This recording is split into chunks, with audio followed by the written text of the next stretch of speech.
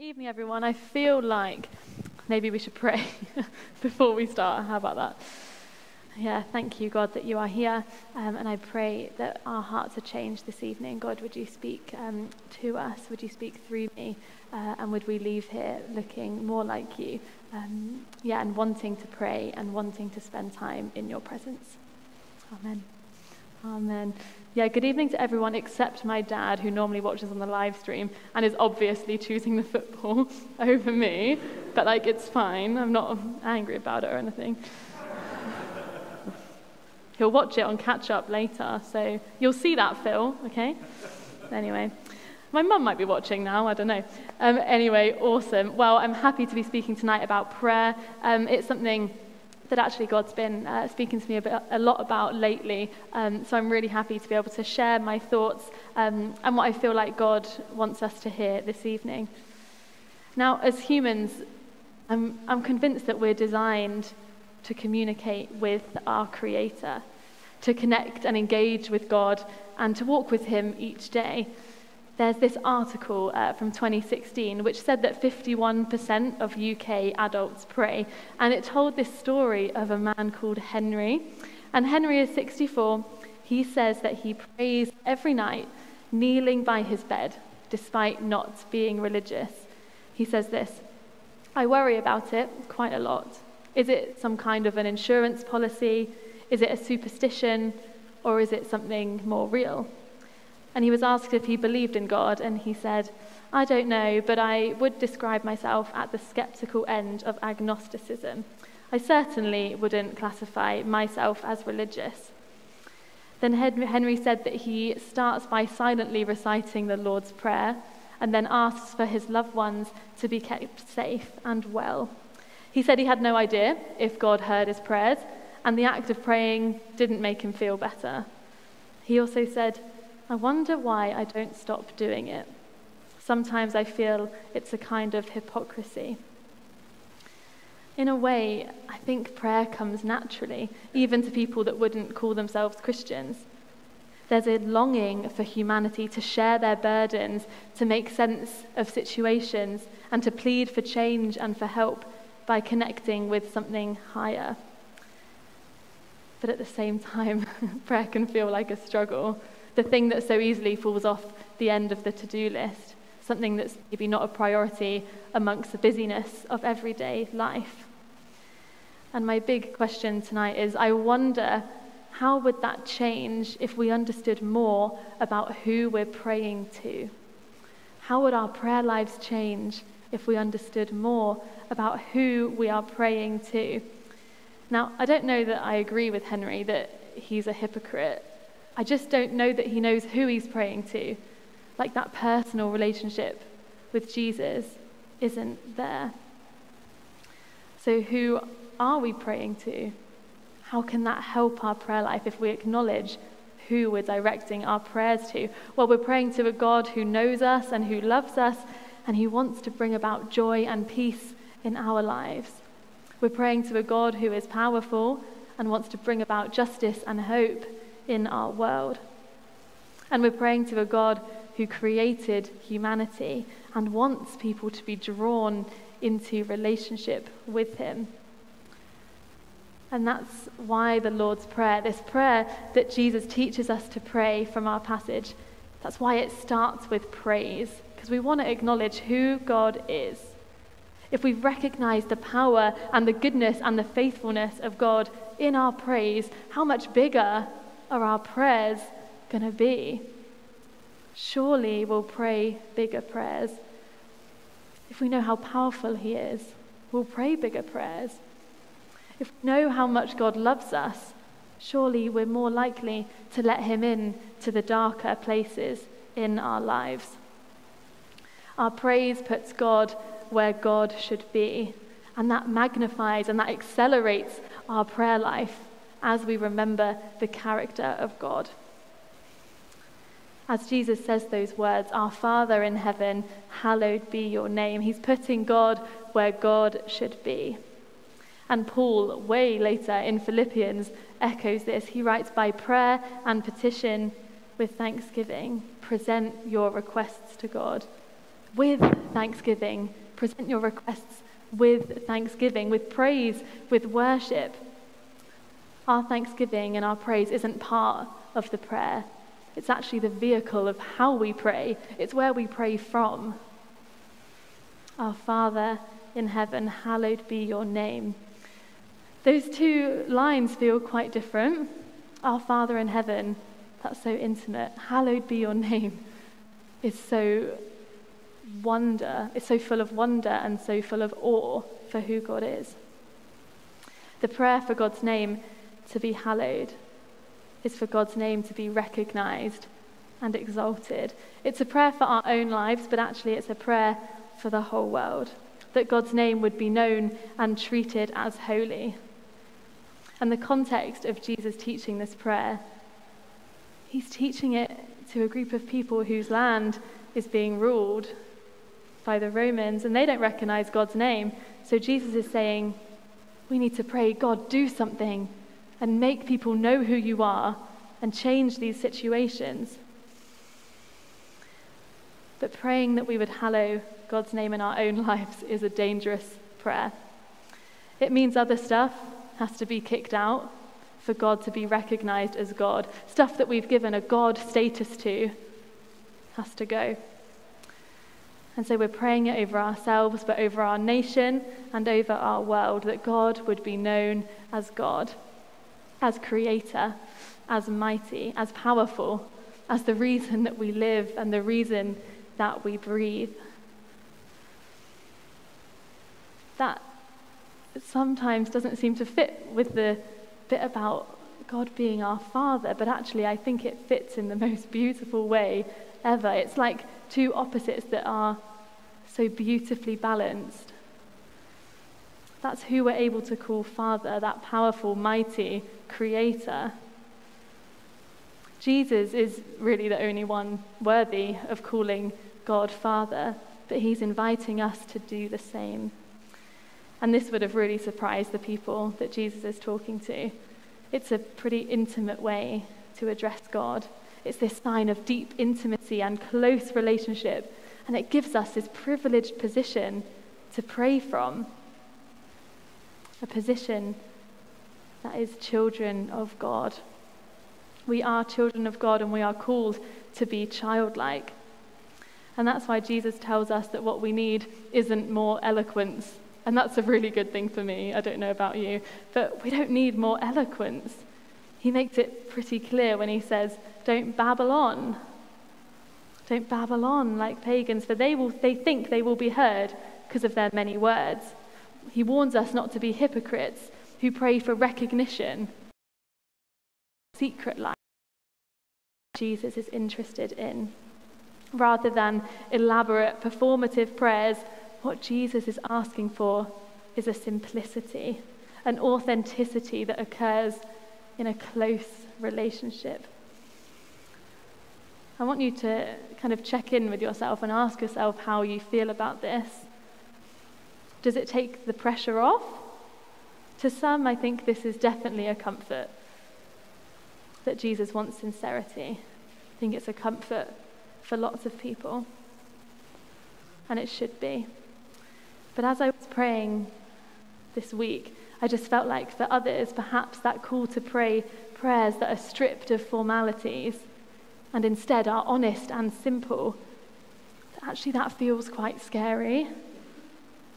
It feels vulnerable, and we can feel exposed and raw. But God sees our hearts, and as Jesus says in verse 8, God already knows what we need before we ask. People might say, why bother praying then if God already knows? It's a valid question, but I don't think that's a reason not to pray, because prayer is not to inform God. It's true, he already knows what you're going to ask before you ask.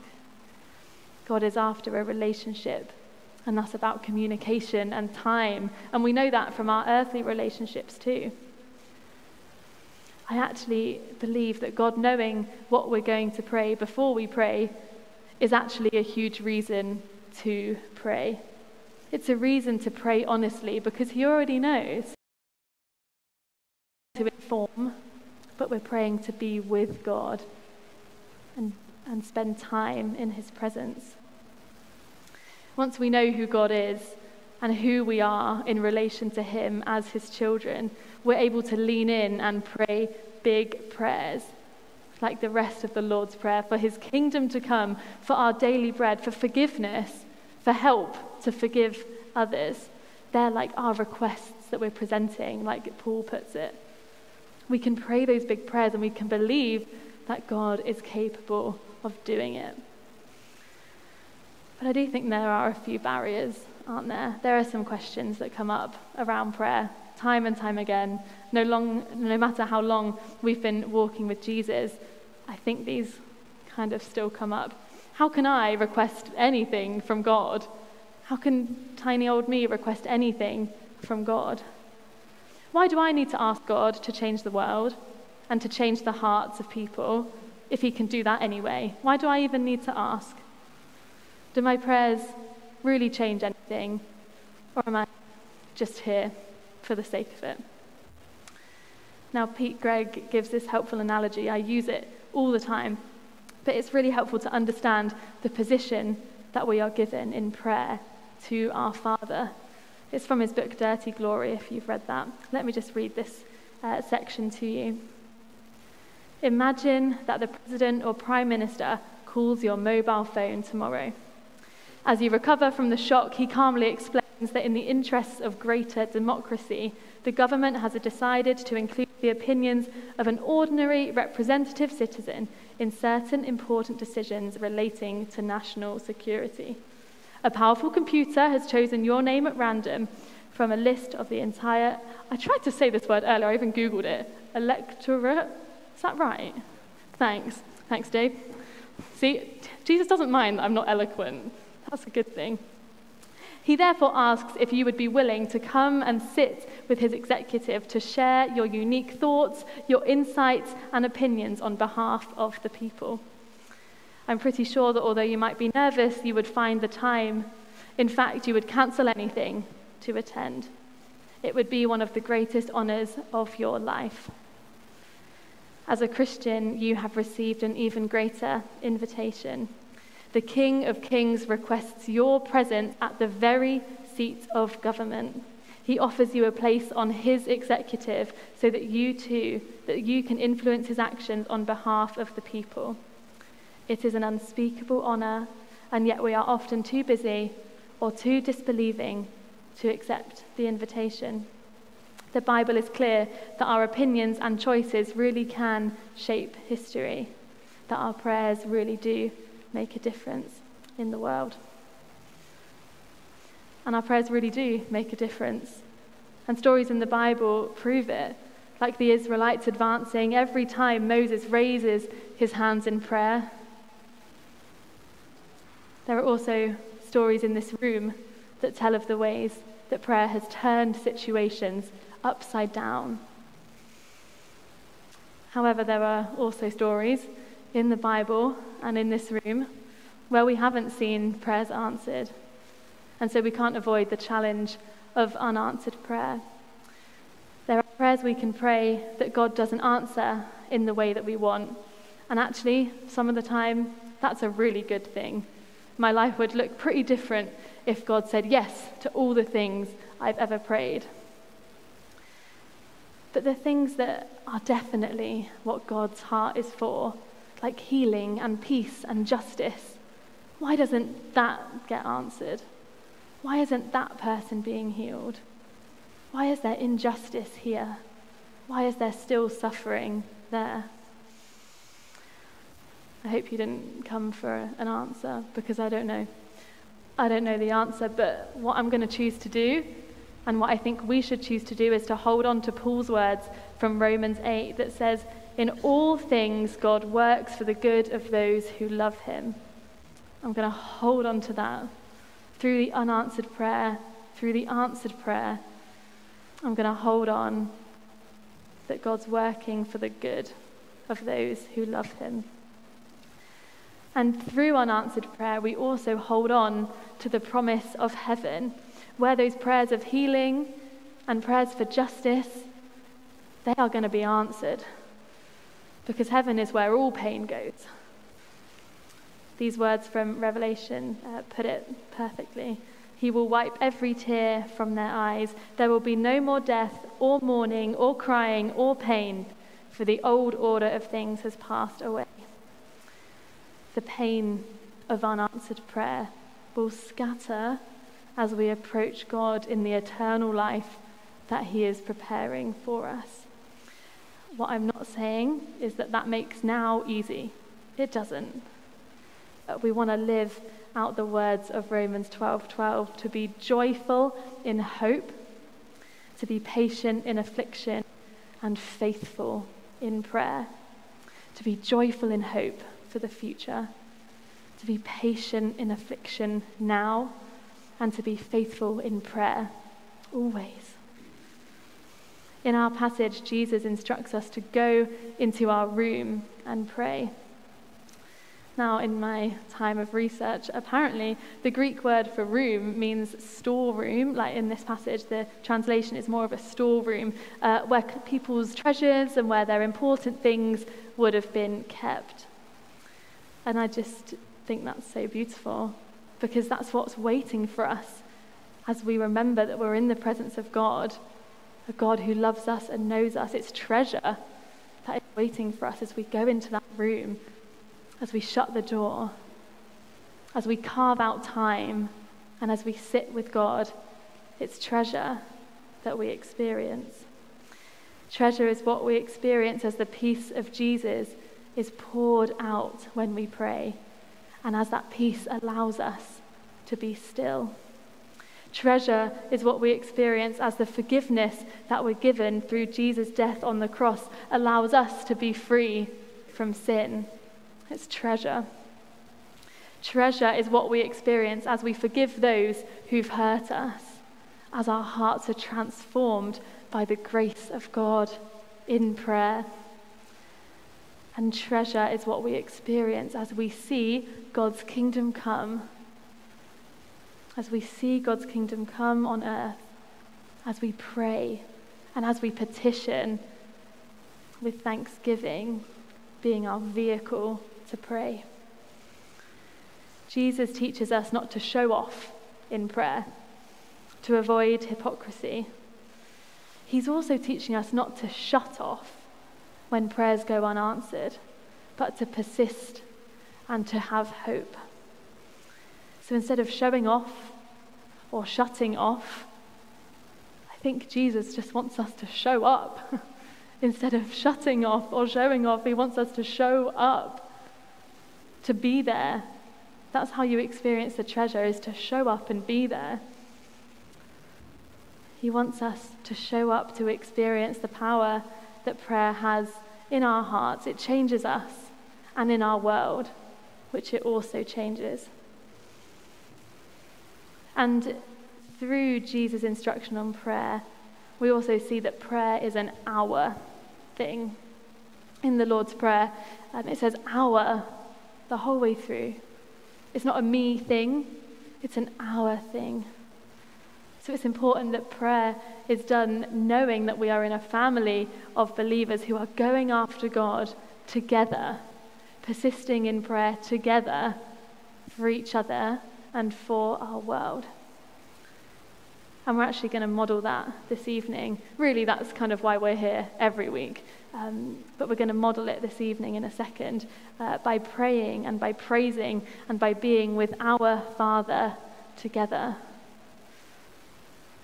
How does knowing who you're praying to change your prayer life? How can it change your prayer life? Maybe we need to think a little bit more about who we're praying to. Maybe that's a good way to start your prayers. Maybe God wants to teach you about just sitting in his presence and not babbling on and feeling like you have to fill gaps, but just being still. I'm going to pray, and then Anya is going to lead us in a time of prayer. Yeah, God, you are so good, and you are so kind, and you are so faithful. God, I pray that you'd be with us in unanswered prayer, We don't know why things don't happen sometimes, why you don't change situations in the ways we might expect. But God, we thank you that you are with us anyway. We thank you for where we've seen you act and move. And we pray that we would see your kingdom come more and more. Thank you for using us to bring your kingdom here.